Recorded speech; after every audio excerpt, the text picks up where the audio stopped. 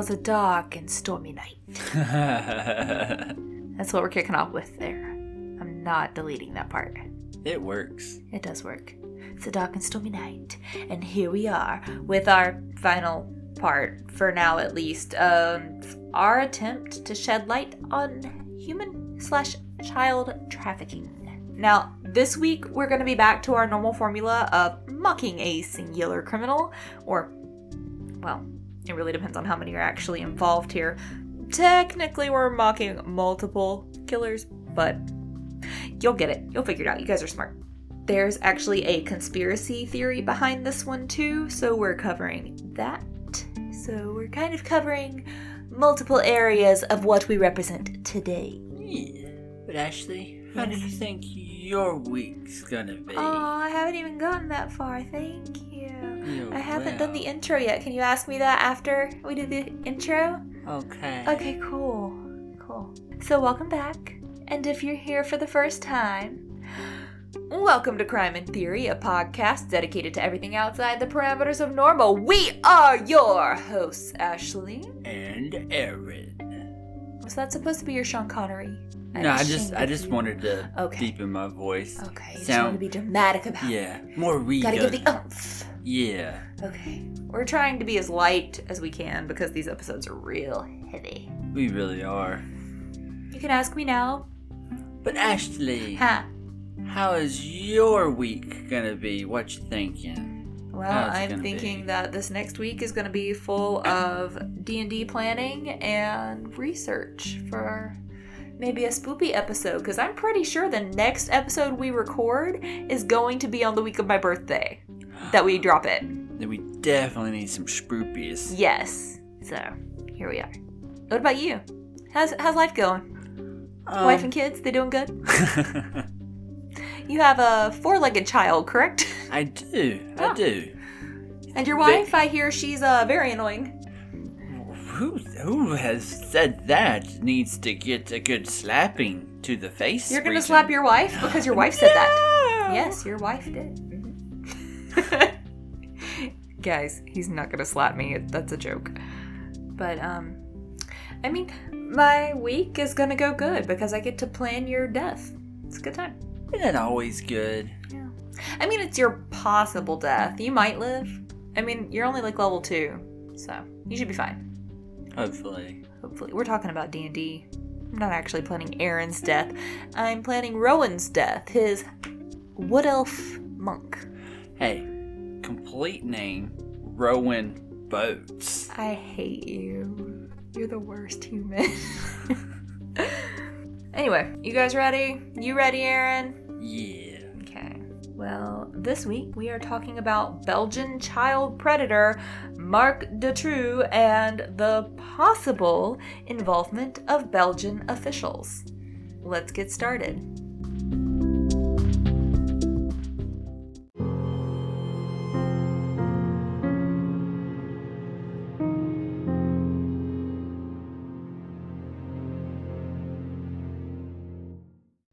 Sources for today's episode are Euronews.com, NYTimes.com, Britannica.com, Murderpedia.org, TheGuardian.com, and ConsortiumNews.com. So, okay. Can I say something real quick? Sure thing. I honestly was thinking you were going to put the word chocolate after Belgium. Instead of government? Yeah. That's okay. I thought Belgian chocolate and Belgian waffles quite a lot typing this up. So I was like, man, that would have been a good reprieve from all this darkness that we've been talking about for the last... You're right, yeah. Well, this is the last bit of darkness before we can dive into some October spooky hauntings and cryptids. This is our first October doing a podcast, so we're going to be able to do actual Halloween episodes. I'm so excited.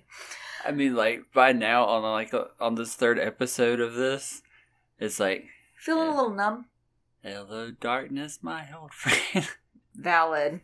Now, as you guys know, Belgium is a French-speaking country. I don't speak French very well, so hopefully I'm pronouncing these right. If not, apologies in advance. I barely speak English well.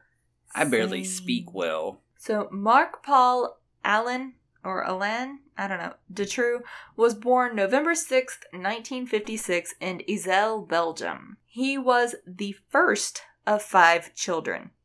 His parents were both teachers who immigrated to the Belgian Congo, and then returned to Belgium itself in the year 1960. When Dutroux was 14 or 15 years old, his parents separated and he stayed with his mom for a short while. But when he was 16 years old, for whatever reason, he decided to up and leave home and took up working as a sex worker slash trafficking victim, if you've been listening to the past 2 episodes. But he specialized in servicing other men. According to multiple sources, his criminal activity started in his youth and progressively got worse as he got older. So I'm sure you can imagine he had a lengthy record as a juvenile delinquent and a petty criminal. I don't really know what happened in his home life or if something was just off in who he was as a person, but either way, he definitely needed some help. Right. At the age of 19, he married his first wife. And for some reason, this first part of his life, like getting married at 19, what I'm about to tell you, really reminds me of Futoshi Matsunaga that we covered a few weeks ago. The Japanese serial killer. Oh, that yeah. may or may not have been That may or may not have been the inspiration for the Alice Killings creepypasta. Yeah. So he got married at 19, like Futoshi. And in 1983, the two divorced after having 2 children together. He supposedly beat his wife and definitely cheated on her, which still sounds like Futoshi Matsunaga. And at this point, he had already had an affair with a woman named Michelle Martin, or Martin. I'm going to say Martin, I'm American, who was a school teacher. Futoshi Matsunaga cheated on his wife with that one woman who was a preschool teacher. Oh, wow. You see the parallels? Like, it's wild, right? That is wild. And not necessarily in this order, but he and Michelle actually got married in 1989, and the 2 had 3 children together. So, fun fact, the 2 were actually in prison when they officially tied the knot. Why were they in prison? Yeah. Oh, just the usual. Just 5 counts of child rape. Oh, that I just added that together. He has 5 kids. No, not his children. Not his children. No. So what had happened was he, Michelle, and accomplice had literally abducted young girls and raped them. And they were convicted for it. So 5 random. Right. As far as I know, family members remained untouched. Okay. But I can't speak for certain. I don't know what actually happened. But either way, not a good thing. No, not at all. Thankfully, this did go to court. And so let's play a little guessing game. Anyone want to guess exactly how long he served? I'm going to say 8 months. No, he actually did serve a little longer than that, but not a whole heck of a lot. So he was sentenced to 13 years for the destruction of 5 lives. However, does anyone want to guess? Well, that's how long he was sentenced. Anyone want to guess how long he actually served out of that 13 years? 5. Less. 2. More. 3. 3. Wow. That just doesn't feel long enough. I personally don't think that feels long enough either. But one more guessing game question, guys, and winner takes all. Anyone want to guess why he only served 3 years? Because he got in good with someone? Not so much as having strings that he could pull. It was good behavior. It feels good to mock an idiot again. So when he got out, he attended therapy, which, sounds good. Sounds like he wants to get help at least. Make his life right. Wrong. He managed to convince/manipulate his psychiatrist that he was disabled so that he could receive government pension. Wow. Oh, it gets worse. Oh, I haven't used that line in a while. It gets worse. He also used this therapy situation to receive sleeping pills and other sedatives. But not because he had an addiction issue or anything like that. Not because he actually had any real trouble sleeping that we know of. Wait, I'm just gonna go for a guess. Okay. Because we've been at this for a while. All right. I'm just gonna spitball and say he uses those to get victims. Good job. Yay. Yes, he would use his prescriptions so he could more easily subdue his victims. I mean, honestly, we didn't actually think he was going to reform, did we? Because... No. I mean, we haven't spent very long on this episode yet. You're rubbing off on me. Yeah. So, Dutroux worked as an electrician at some point, which is an honest living for somebody to have. Yeah. But once he gained his disability/government pension, he was officially unemployed. He was able to obtain multiple pieces of property, however. 7 houses, to be exact. How does someone get that much off disability to afford 7 houses? He didn't. Government pension in Belgium is not that good, okay? I'm not saying it's not good. I don't know what it is, but it's not 7 houses owned that good. Now, most of these houses did remain vacant, but that's got nothing to do with anything really. He was able to obtain his assets through ill-gotten gains. He and accomplices would steal cars and make a profit off of that. Also, from what I read, he worked as a pimp. Okay. So, what is it? Is it a chop shop? Yeah. Yeah. Where they take apart cars and sell for parts? Yeah. Mm-hmm. Okay, so he did some of that and being a pimp. They apparently did well enough for themselves, considering how much Dutroux obtained. I mean, clearly. Yeah. However, let's wait till the end before we decide to take up a career in car theft, shall we? Do you want to ask what he would use these properties for? Let me see. Sex trafficking.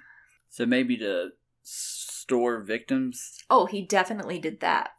So on June 24th of, I believe it was 1995, 2 8-year-old girls, Julie Lejeune and Melissa Russo, went out for a walk in a suburb of, is it Liege or Liege? I don't know. But they disappeared. And it's no secret who took them. We started off with our killer here. Right. Dutroux had taken the girls to his house in I don't know. Charleroi. That's how I'm going to communicate from now on, because I can only pronounce letters, apparently. I'm just going to spell all the places for you. Charleroi? I don't know. But either way, this sorry sack of garbage had constructed a dungeon where he kept the girls trapped for months. They were 8. He repeatedly raped the girls and made pornographic videos of himself abusing them. Posters were plastered on lampposts and car windshields, and even a leaflet campaign was organized dedicated to finding Julie and Melissa. Their families were worried sick. They wanted their babies home. Understandably so. Of course. Only 2 months later, after the abduction of Julie and Melissa, on August 23rd, Dutroux and his accomplice Michel Lelivre, I don't know. They kidnapped 2 teenage girls, M. Marshall and, I don't want to butcher this, so it's EEFJE. I don't know. I'm so sorry. Lambrix, age 17 and 19 respectively, in Ostend. Words. The girls were best friends and they were on holiday or vacation. They had been on their way home from a nightclub the night they were abducted. Dutroux kept the 2 imprisoned in a bedroom in the same house as Julie and Melissa. So far, he's only using 1 of his 7 houses. Right. After a month of keeping Anne and her friend there, they were buried alive by Dutroux and another accomplice of his named Bernard Weinstein. And remember how he made money from stealing cars and such? Yeah. Well, in November, Weinstein met the same fate. Well, I don't know that he was buried alive, but he was definitely killed. Because Dutroux thought he had to die since he, meaning Weinstein, was wanted by police in connection with a stolen van. And Dutroux didn't want to be connected to or wrapped up in that investigation. But joke was on him, because guess who got arrested the following month for the very same theft? I mean, this guy was a complete moron. I guess he's still a moron. He's still alive. He only wound up serving 4 months in jail. I mean, look, dear Belgium, if anyone out there is listening that can get your justice system a little less messed up, can you work on that, please? Because your justice system needs help. I mean, I, for one, would appreciate it, and I don't even live there. So he only got 4 months from stealing a car. He only served 3 years for raping 5 girls. It's not even a year a girl. Yeah, man, that is really jacked up. When Dutroux went to go hang out at jail for his 4-month stint, he told Michelle, his wife, to make sure that Julie and Melissa were fed. Things are about to get really hinky, okay? Later in court, because obviously they get found out. Sorry, spoilers. But later in court, she gave this bullcrap excuse that she was afraid to go down to the dungeon and feed them. So instead, she let them starve to death. Oh my god. So, 2 8-year-olds, maybe 9 by this point, wasted away until their bodies could no longer function because a grown woman who knew of and helped her husband kidnap and rape girls was too afraid to go down into a basement and feed children. I ain't buying it. This psycho was legitimately allowed to be a primary school teacher, and, I mean... oh, yeah, that's right. Why? Why? I mean, obviously, when she became a teacher, she probably wasn't a killer at that point, but still. But here's the odd part to me. The girls supposedly died in the basement dungeon the day Dutroux came home from jail. That's awfully convenient. He took the girls and buried their bodies in the garden of one of the houses he owned in a village of Sars-le-Boissière, I guess, or Sars-le-Boissière, I don't know. I should have paid more attention in French class. But one of the strangest factors in this case was that there were reports of sightings of Melissa Russo after her abduction at various nightclubs. And we're gonna go back to their deaths here in a bit, because there's a lot more to it that makes it even more hinky. But all 4 of Dutroux's victims at this point were dead. But then in May of 1996, Dutroux and his accomplice abducted a 12-year-old girl, Sabine Dardenne, who was riding her bike to school in Tournai near the French border. Now, did he get a new accomplice, or is no, it this his is wife? No, it's not his wife. It's the second accomplice. Remember, he killed Weinstein, and then he had another accomplice besides his wife, that Leleef or whatever. Oh, okay. That guy. Okay, so him and Leleef. Sure, him and the Leaf. So we're gonna call him now. He held Sabine for 4 months in the dungeon, and during this time, she was starved and repeatedly raped. 3 months into her captivity, Dutroux abducted 14-year-old Letitia Delez, or Delay? It might be A, because it's easy at the end. I don't know. Who was walking home from her local swimming pool in Bertry. Now, Letitia endured the least amount of abuse, obviously, but that's not to take away from the trauma she suffered. However, 4 days after her capture, finally, Dutroux and his accomplice were arrested because there had been an eyewitness to her kidnapping who was able to give the license plate to police from the van that was used to abduct her. Oh, good. Thank goodness. And I'm not certain that this was the same day, but Michelle was also arrested as an accomplice in the crimes. And just a side note, she is considered, and I quote, the most hated woman in Belgium. Really? Yes. And, I mean, I can explain how hated she is, but I'm going to wait until toward the end. I was about to say, do tell.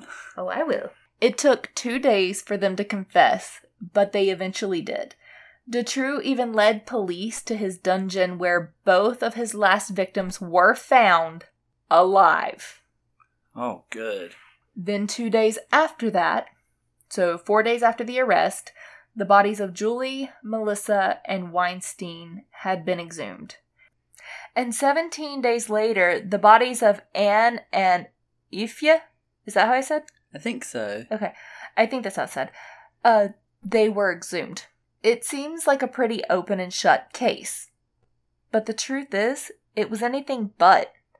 There were signs of corruption throughout the investigation, and it was chock full of mistakes and oversights. For instance, Dutroux was already a convicted pedophile, and even considered a suspect in the case of Julie and Melissa's disappearance. But police never even searched Dutroux's house for the first 5 months after their abduction. And when they did go to quote-unquote investigate, they literally heard the sound of children crying while inside the house. The police heard it. But they just chalked it up to kids outside and never investigated. I mean, they never even looked outside to see if there were any kids out there, so...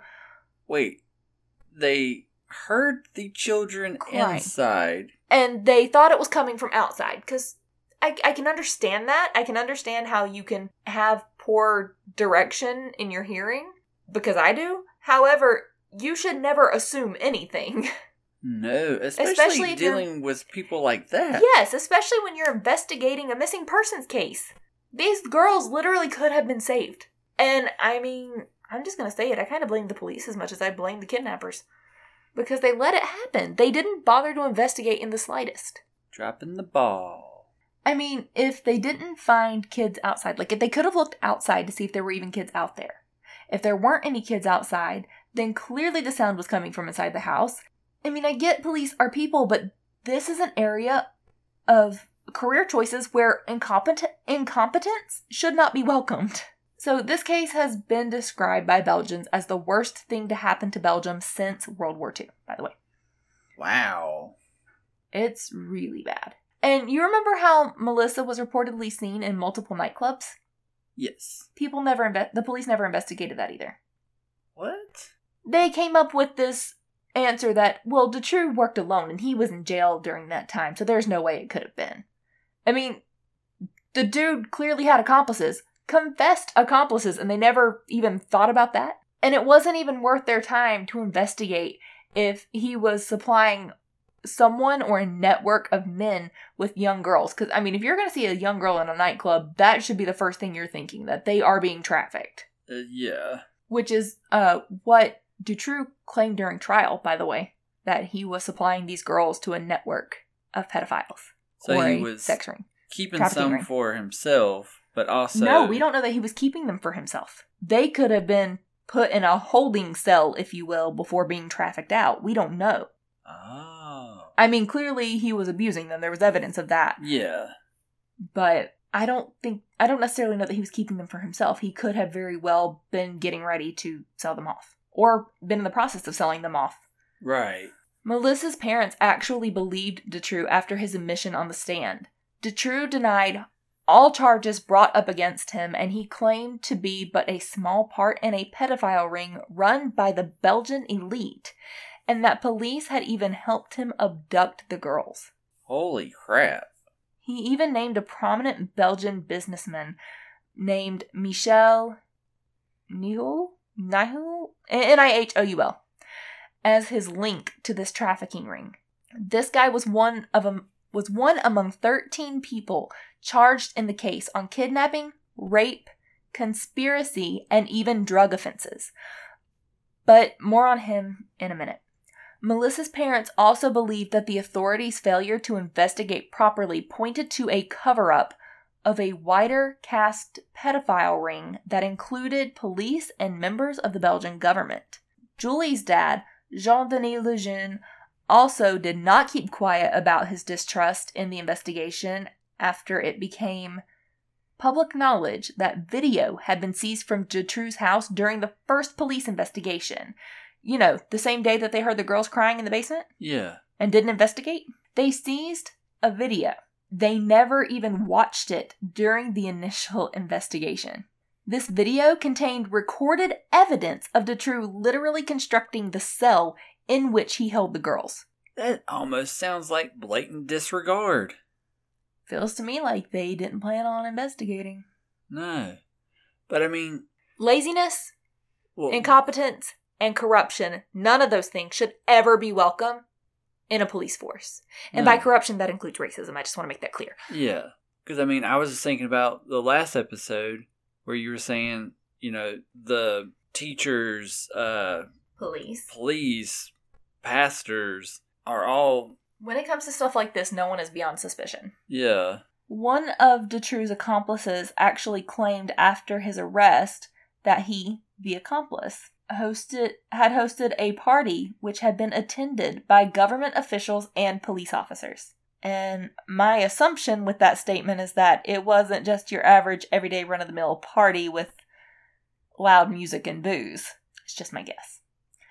Dutroux's own mother actually tried to contact police in 1995 to alert them of her belief that her son was holding girls in one of his vacant houses. Wow, it sounds like his mom's the only one, the With any only sense? honest one. Mm-hmm. Oh, we like her because later I'm going to give a quote from her and she talks sense. In October of 1996, the examining magistrate, Jean-Marc Connerotte, was let go from the case. And he's good too. The examining magistrate was a good guy. He was let go from the case because he had attended a fundraiser for the victims' families, and that was considered a conflict of interest. Now, I can see how that's a conflict of interest. However, there are people that get away with a lot more than that in this case, so that's where I'm bothered. And that's why I don't agree with the fact that they let him go, because he actually was very proactive, and he was trying to crack the case. Well, maybe that's why they let him go. That's what I'm thinking, because there are more people that are let go that are trying to, or that were trying to actually do their jobs as well. And they were let go with no actual reason why. But when Connerotte was dismissed, it caused nearly 500,000 Belgians to participate in sit-ins, strikes, and riots for 3 days following his dismissal, because he was actually doing his job and people liked him. And on October 20th of 1996, the people of Belgium decided to honor the victims and protest at the same time. In a march called the White March, people took to the streets in what was the largest protest in Belgian history, with an estimated 275,000 to 350,000 participants. Whoa. Mm-hmm. The White March was also a way of calling for parole reform. Because remember, he got paroled after only 3 years. Dutroux did. Oh, yeah, that's right. And this was a very peaceful demonstration. People wore white, hence why it was called the White March. And they silently walked, carrying flowers and balloons to honor the victims. And this is said to have been the culmination of all of the protests. Like, this was everything coming to a head. And because of Dutroux's crimes, roughly 1/3 of all Belgians with the same last name as him decided they were going to change it so as not to be associated. I can't blame them. No, yeah, I definitely can't blame them. Were they allowed to do that? Yeah, you can legally change your name. I mean, like, without having to pay for it. I mean, I didn't say it was free. Yeah. I mean, I know change your last name is definitely a process, and it's not exactly free. I'm sure they had to pay for it. Okay. Because it's a choice. It's not like the government was saying, hey, you need to change your last name because of this. Right. So, yeah, I mean, it was a choice. I'm sure they paid for it if it costs over there. Which I'm sure it does. Everything costs everywhere. Yeah, that's a valid point. In 1997, a commission had been appointed to investigate this case. They, according to Britannica.com, had found indications that some of the suspects, including Dutroux, had been protected, which of course fueled further the conspiracy theory fire. In 1998, Dutroux was being transported to a court hearing when he escaped. Again, he's a moron, because his lawyers were in the process of arguing for his release, saying that he had been held for 2 years without trial, which was a breach of the European Convention on Human Rights. He was recaptured in like a couple of hours, but because he booked it, his lawyers' arguments were silenced because they were finally able to charge and convict him on something. Or just charge him on something that could stick. So if he would have just stayed But I'm glad, as stupid as he is, I'm glad he ran because it meant that he was kept in jail, Oh, definitely. The only time that it was a good thing that a prisoner escaped. During the trial, one of the survivors, Sabine, who was 12 at the time, she had testified to having been drugged, stripped, and having a chain fixed around her neck. She confronted Dutroux and asked him why he hadn't killed her. He responded with, "It was never my intention to harm her in any way." Sure. And he claimed that he had actually saved her from a quote-unquote wicked chief, whatever that means. So even if this guy wasn't working for a pedophile ring, he needed psychological help. What he's saying makes no sense. A wicked chief. Yes. But when Sabine recounted her nightmare, another victim's father, and Marshall, who was the 17-year-old, her father was in court. Paul, I think was his name. He fainted after he heard Sabine recount what happened to her. He fainted in the courtroom and he had to be transported to the hospital because of this. Because same thing happened to his daughter, It literally affected him physically. That's how sickened he was by it. Supposedly, no evidence was ever found of a pedophile ring, by the way, quote unquote. But my question is, did they even try to find one? Because they never tried to find the girls. I'm gonna say that's a hard no. In 2002, he finally did admit to being responsible for the deaths of at least 2 girls. And then in 2004, he was convicted on charges of murder, kidnapping, and rape. He was sentenced to life in prison. The actual number of his victims is unknown, though. Michelle, his wife, was sentenced to 30 years. She was released after having served 16 years in 2012. Well, that's, still too short. Remember how I said she's the most hated woman in Belgium? Mm-hmm. People were understandably very unhappy, and they decided they were going to protest again. People literally lit coffins with her name on them on fire. Crap. One article that I read from New York Times said that after her release, she was going to live in some convent that they had arranged for her to go to, which I say is good. She supposedly is repentant and whatnot now, but she's still guilty though, she's still to blame. It's not my place to forgive or not. That's up to the families of the victims. But at the same time, she had a choice. Her husband was put in jail for 4 months. She had 4 months to let these girls go. Yeah. She had 4 months to just feed them. Keep them alive. That's, again, still hinky. I'll get to that in a minute. And their accomplice, Michelle, was found guilty of kidnapping, but not rape or murder. And in 2019, he was granted parole after serving 23 of his 25-year sentence. So 2 people involved out of the 3 that are definitely involved anyway are now free, walking the streets of Belgium. In 2003, while they were in prison, Michelle and Mark got a divorce. So it seems kind of fitting since that's how they got married. Feels full circle. How romantic. And last October, on October 20th, on the anniversary of the White March, by the way, another protest began in the streets of Belgium. It was the faint echo of the White March, but the protesters came out to make a stand against Marc Dutroux's potential early release. 400 people participated. His own mother spoke out. This is why we like her. His mother spoke out when asked if she thought that he would re-offend. Her response was, quote, "I am certain he will start again. Mark isn't ready to be released because he still wants to attribute others to the responsibility of what he did," end quote. She tried to turn her son in. I don't blame her for anything. I say kudos to her. Same. Now, more on the conspiracy and why there is a conspiracy, because everything is so hinky. And a lot of this information came from one article because the article writer, she really did her research and she did the legwork and interviewed a butt ton of people. Between 1996, when the slime ball was arrested, and 2002, 20 potential witnesses connected with this case wound up dying under mysterious circumstances. What? That Michel or Jean-Michel Nihoul, I don't know how to pronounce words, Nihoul, that businessman. He was a pub owner and was frequently seen at sex parties, so he participated in those kinds of things. Which, if you're consenting adults, no kink shaming. The judge who had been dismissed for attending that fundraiser, he believed that Jean-Michel was the brains behind the kidnapping operation.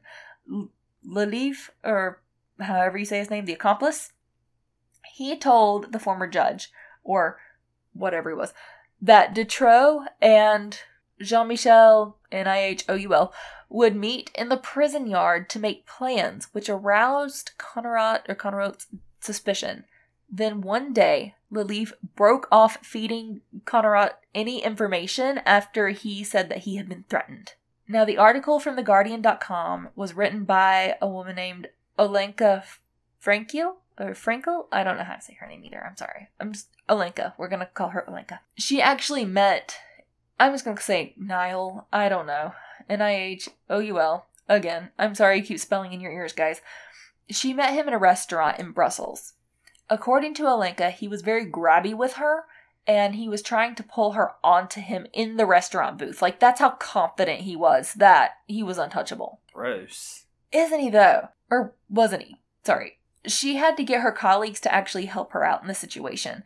And before I forget, this guy actually did serve 2 years of a 5-year sentence on drug trafficking and criminal conspiracy, but he never served any charges for sex trafficking. He died at the age of 78, October 23rd, 2019. But in this interview, he told Olenka that he would never go to court because he held enough information to bring down the Belgian government. And after Dutroux's arrest, Judge Conneaut made an appeal to the survivors of pedophiles to come forward and tell the police what they knew. A woman named Regina Louf, she stepped forward and told investigators that from the age of 12 onward, that she had been quote-unquote given to a family friend, Tony Van den Bogaert, I think, by her own parents. Tony had a key to their house, and he would collect her for the weekend from school, where he would take her to sex parties and pass her around to other men where she would be secretly filmed while they violated her. Oh my God. She told Olenka that, quote, it was highly organized, big business, blackmail. There was a lot of money involved, end quote. Police recorded an interview that they had with her where she described certain regular clients, which included judges, one of the country's most powerful politicians at the time, who I believe is now deceased, and a big-named banker. She listed all of the names that she knew the men by and even gave detailed accounts of their houses, apartments, and districts where she and other kids had been taken to entertain these people. Now here's the kicker. She told the cops that this quote-unquote entertainment that she and the other kids were provided for went beyond sex. She said that it was sadism, torture, and even murder on occasion. She described the places, the victims, and the methods which were used to commit these murders. Regina said that Mich, meaning Jean-Michel, was the one who had organized these parties. That pub owner that said he had enough information to bring down the Belgian government? Yeah. Yeah. That he was the one who organized them. Regina said in the interview that, quote, he abused kids in a very sadistic way, end quote. But to make things more interesting, she also said that a certain convicted felon was there. Quote, Dutroux was a boy who brought drugs, cocaine, to these parties. He brought some girls, watched girls, at these events, At these events, Nihoul, somebody please tell me how to pronounce his name. I'm so sorry. Was sort of a party beast, while Dutroux was more on the side. Now, if her accounts were completely truthful, this information could have been used to crack the case wide open. But then Conneaut was dismissed, because remember, he's the one who put out the plea for anyone to come forward. Right. He was dismissed, and he was replaced by a judge that was still really wet behind the ears. His name was Judge Jacques Langlois, I guess. He spent at least half a decade, the new judge, arguing with the public prosecutor who had also been assigned with him to the case. He was more concerned about arguing than actually solving anything. That guy's name was Michel Bolet. And side note, Mark and Michel apparently are very popular names in Belgium, which I guess it makes sense. It's Mark and Michael. So they're very common names in basically any European language, English included. But from then on, the Dutroux file didn't really gain any new evidence, and the case never gained traction. Then, get this, the team of officers who had interviewed Regina, and other witnesses were suddenly let go from the case. look, there's no way this is a coincidence. But here's the deal. The ones who had been dismissed already believed that they had proven Luf's story. At least one murder that she had described in interview matched an unsolved case almost perfectly. I was just about to say, I feel like we should really be putting on our skepticals. Whoop, skepticals. Rudy Hoskins, who had been assigned to re-examine the case, was fully convinced that Regina's story was true. Quote, she gave us some details that made us think it's impossible to give without having been there at that place. The way the body was found at that time, the way she described the person who was killed, end quote. What she had described was the torture which had eventually killed a 15-year-old girl known as Chrissy. It was a sort of bondage, so her legs and hands and throat were connected with the same rope, and so when she moved, she strangled herself, quote, end quote. Oh, jeez. She also stated that the big business guy, Jean-Michel, we're just going to call him Jean-Michel, and Dutroux had both been present that night, and that Jean-Michel had participated in Chrissy's murder, and while Dutroux had watched. Christine Van Hees' body had been found in 1984. Her body had been dumped on the grounds of a disused mushroom farm on the outskirts of Brussels. What's a nickname for Christine? Chrissy. I mean, there's a lot of Christines out there, don't get me wrong, right. But so far so good. This farm had since been demolished, but back in 1996, she was able to describe the place in great detail, like the building and everything. From the wallpaper, to the sinks, to the hooks on the ceilings, according to Alenka. There was a network of stairs and adjoining rooms that were unique to this building. Like, it's not your average everyday layout of a building. Right. Well, the son of the former owner of that farm actually confirmed those details and said that the only way she could have even known about this layout was if she had been in the place. And he didn't know her personally, so it's not like he or his family gave her a tour. Yeah, it wasn't some coincidence. Right. Now we're going to get to my least favorite person besides the actual killers. So the writer of this article, like I said, she interviewed a butt ton of people. Right. She interviewed prosecuting General Anne Tilly? Tilly? I'm just going to say Tilly. Tilly, guys. I'll just spell it out. She presented Anne, Alenka, who wrote the article, presented Anne with the information gathered from Regina, and she, meaning Anne, literally shrugged her shoulders, called Luf a fantasist, and basically called her a liar, even though there were other people who could corroborate her statement. So, if you're in Belgium, can we get this woman fired? Is she already fired? If so, great. If not, can we get her fired? I know, that's right. Do they just hand out big government jobs to anybody? Because, I can move to Belgium and, help. It's fine. But Christine Van Hees' case was allowed to just sit there collecting dust for 12 years by Judge Van Espen. Later it came to light that this judge, remember how I said Judge Conrad, he was let go for barely anything, but a lot more people were able to get away with a lot more? Right. Judge Van Espen's who I was referring to. Later it came to light that this judge had been close with Jean-Michel and his then wife. But get this, he wasn't only close with the guy. Judge Van Espen's sister was even the godmother to Jean-Michel's child. What? If that's not conflict of interest, I don't know what is.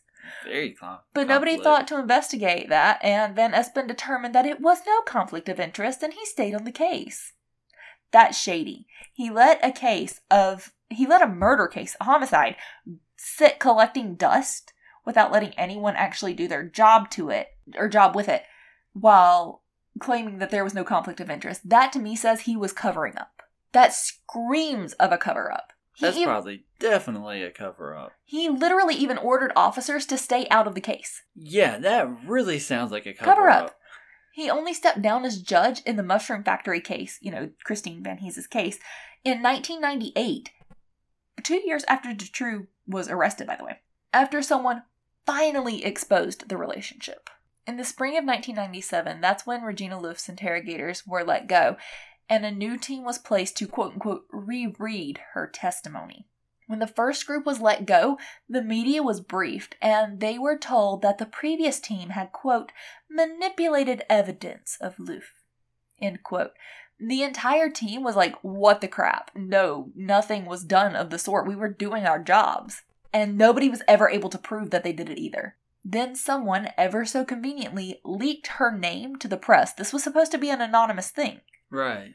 Not anonymous in the investigation, but anonymous to the public, that she was speaking with police. Somebody leaked her name to the press. So when the media got a hold of her name, they started a smear campaign against her. A government-owned TV station, RTBF, started a campaign to convince the public that Dutroux was a quote-unquote isolated pervert, which literally can't even be true since he had accomplices, so that there's no way he was an isolated pervert. Right. And they pushed Jean-Michel's questionable innocence and pushed the Luf is crazy agenda. A TV program called Au Nom de la Loi, I guess, floated Luf's face over a backdrop of crows pecking over debris orchestrated by a Blair Witch-style soundtrack. Her aging parents appeared as tragic victims of a deranged fantasist whose false memories had blighted their last years, end quote.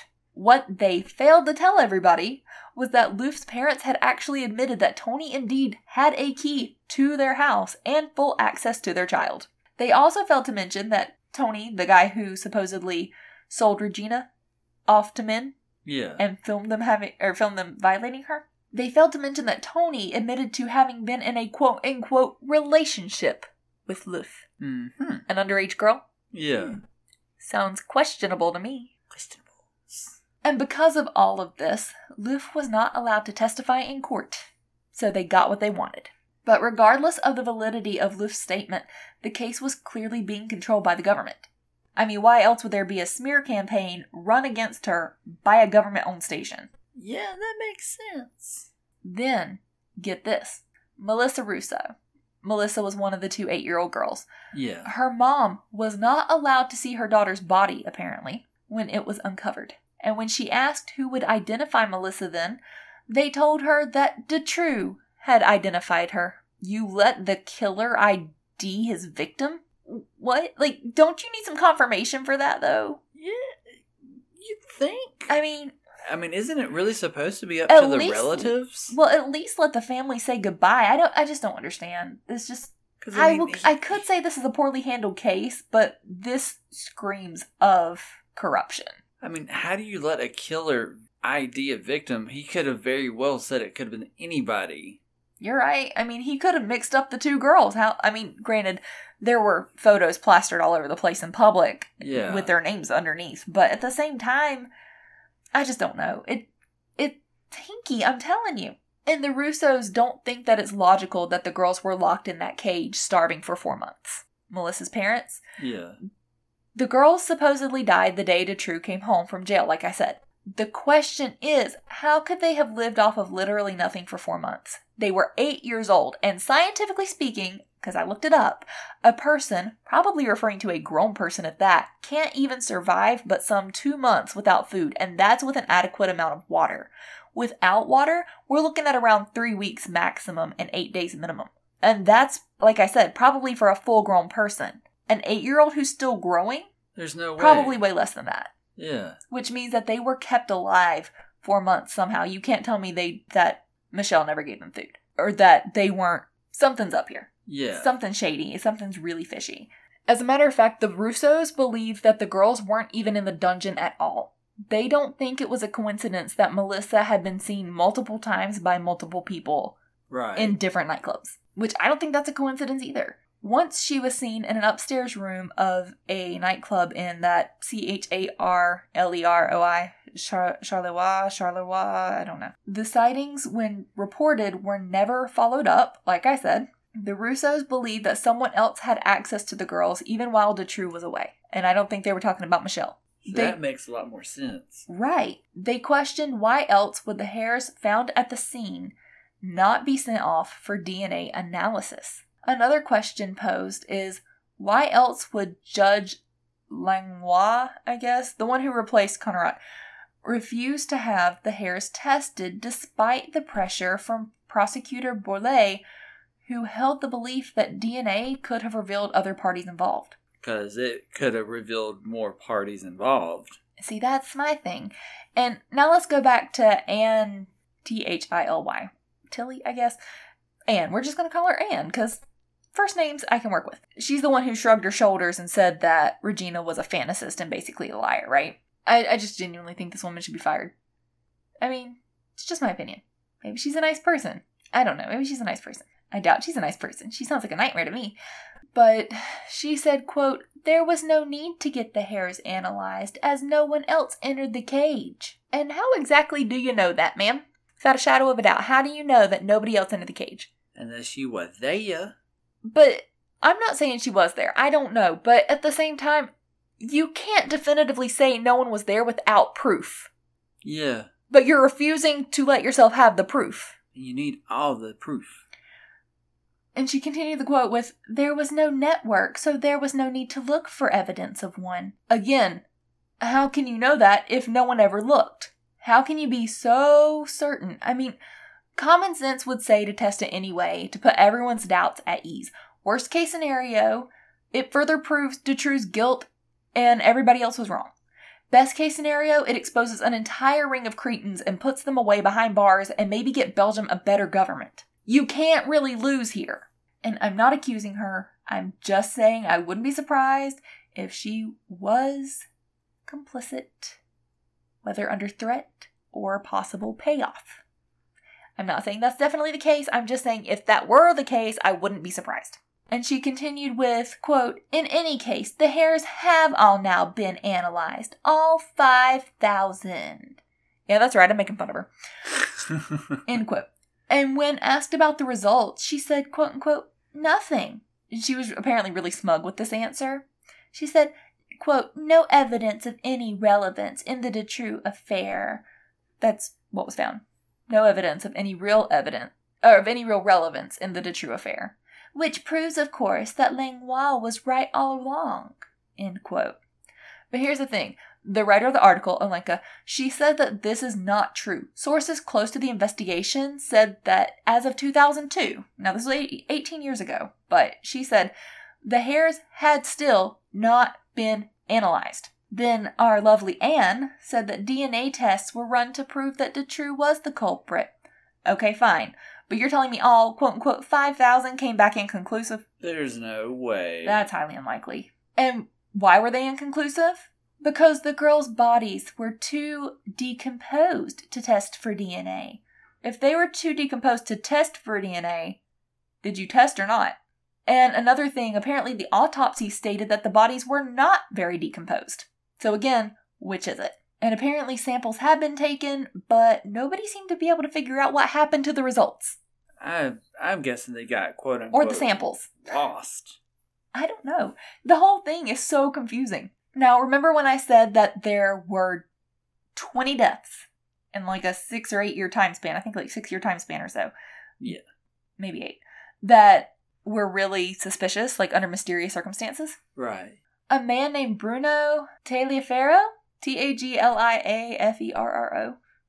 I don't know. He knew or claimed to know about the abductions of Julie and Melissa. He also claimed to know about the vehicle which had been used in the abduction. This guy was a scrap metal merchant, so maybe he had dealings with Dutroux in the past, I'm assuming, because, they stole cars. Oh, yeah. This guy might not have known that he was working with stolen parts. I don't know. I don't know how they knew each other. But he told his wife back in 1995 that Dutroux was trying to get him killed. That dude killed? Yes, this Bruno guy. Well, strangely enough, he was found dead. It was initially ruled a heart attack, which fine, people die of heart attacks all the time, but his wife, Fabienne Jopard, didn't buy it for a second. Or is it Fabienne? Fabienne? I'm sorry. She had samples sent to the United States only to be proven right. He had died not from a heart attack, but poison. Jopard told reporters that she was determined to find her husband's killer. Now here's the thing, she made the statement public. Well, not long after that, she had been found dead in her bed. And to quote the article, mattress smoldering. This death was declared a suicide, And I'm going to say that's unlikely. For one, if you're on fire, you're not going to stay still and just take it. You're just not. You're going to reflexively try to put the fire out. Yeah. Unless you took sedatives. But if you took sedatives, how did you set yourself on fire? I have questions. I have so many questions. Yeah, how would you do that? Unless she put a candle on the bed beside her, tipped over, and lit her on fire after, but this just seems very unlikely. Yeah, that's a little... It's weird, right? Too complicated. It's really hinky, right? It'd be a suicide. And the article... Well, let me go back a second. And another thing is she said that she was determined to find her husband's killer. That is not a woman who is ready to kill herself. That is a woman with a purpose to live. Yeah. And the article finishes with a quote from Regina Louf. Quote, "In Belgium, if you're a potential witness, you're either dead or, like me, mad." End quote. The BBC said that investigators believed Dutroux and Jean-Michel were planning a long-distance prostitution trafficking network involving cars and the import of girls from Slovakia, quote unquote. In 2009, WikiLeaks published the Dutroux dossier. Belgian officials actually threatened to even sue WikiLeaks over it, but basically WikiLeaks was like, yeah, thanks, but no thanks. So they never got sued. But in this dossier, there were 800 mentions of Jean-Michel with the statement that said he had, quote, proposed to reduce traffic girls from other countries, end quote. And Dutroux had requested help from his brother to push a car allegedly laden with bodies into a canal. And there were more observations that apparently strongly suggest that Dutroux and Jean-Michel were involved in more crimes than the ones that had been investigated and the ones they had been charged for, and that there may have even been additional unknown accomplices. The public, of course, was outraged at the fact that these potential links were never investigated. Convenient. Huh. So convenient. And lastly, I'm going to say Hubert is probably Hubert. Massa, I guess, M-A-S-S-A, was the chief prosecuting attorney in the Dutroux case. He is yet another person who died during this entire ordeal. Investigators said that after meeting with Mark Verwilgen, Verwilgen, the Minister of Justice, that he had returned home in South Belgium, locked himself in his study, and shot himself. He left no clues or any note as to why. He had 3 children that he left behind. And I'm just going to say it. People don't just kill themselves for no reason. Mm-mm. So my that question... sounds like a setup. Yeah, that was my question. Did he kill himself or did someone else do it? Is it like a locked room mystery? I mean, I doubt if anyone from his family will ever hear this, but I do not mean any disrespect. It's just with so many suspicious goings on, I literally cannot help but wonder right now.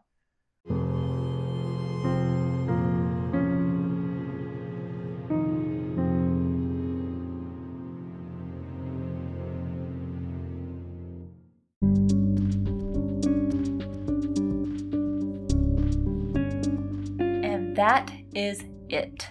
The end for now. And we may do another series in the future. I don't even know. But after all of this research, I kind of need a break, guys. So I'm sorry.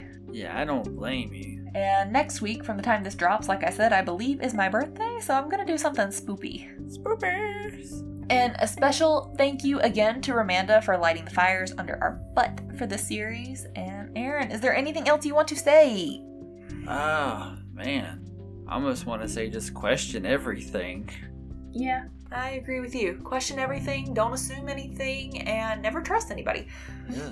And I haven't said this in a while, but if you care to follow us for clues and hints from upcoming episodes, images pertaining to episodes that you've listened to, feel free to follow us on Instagram at Crime and Theory Pod, or Crime and Theory on Twitter, or Crime and Theory Pod on Facebook.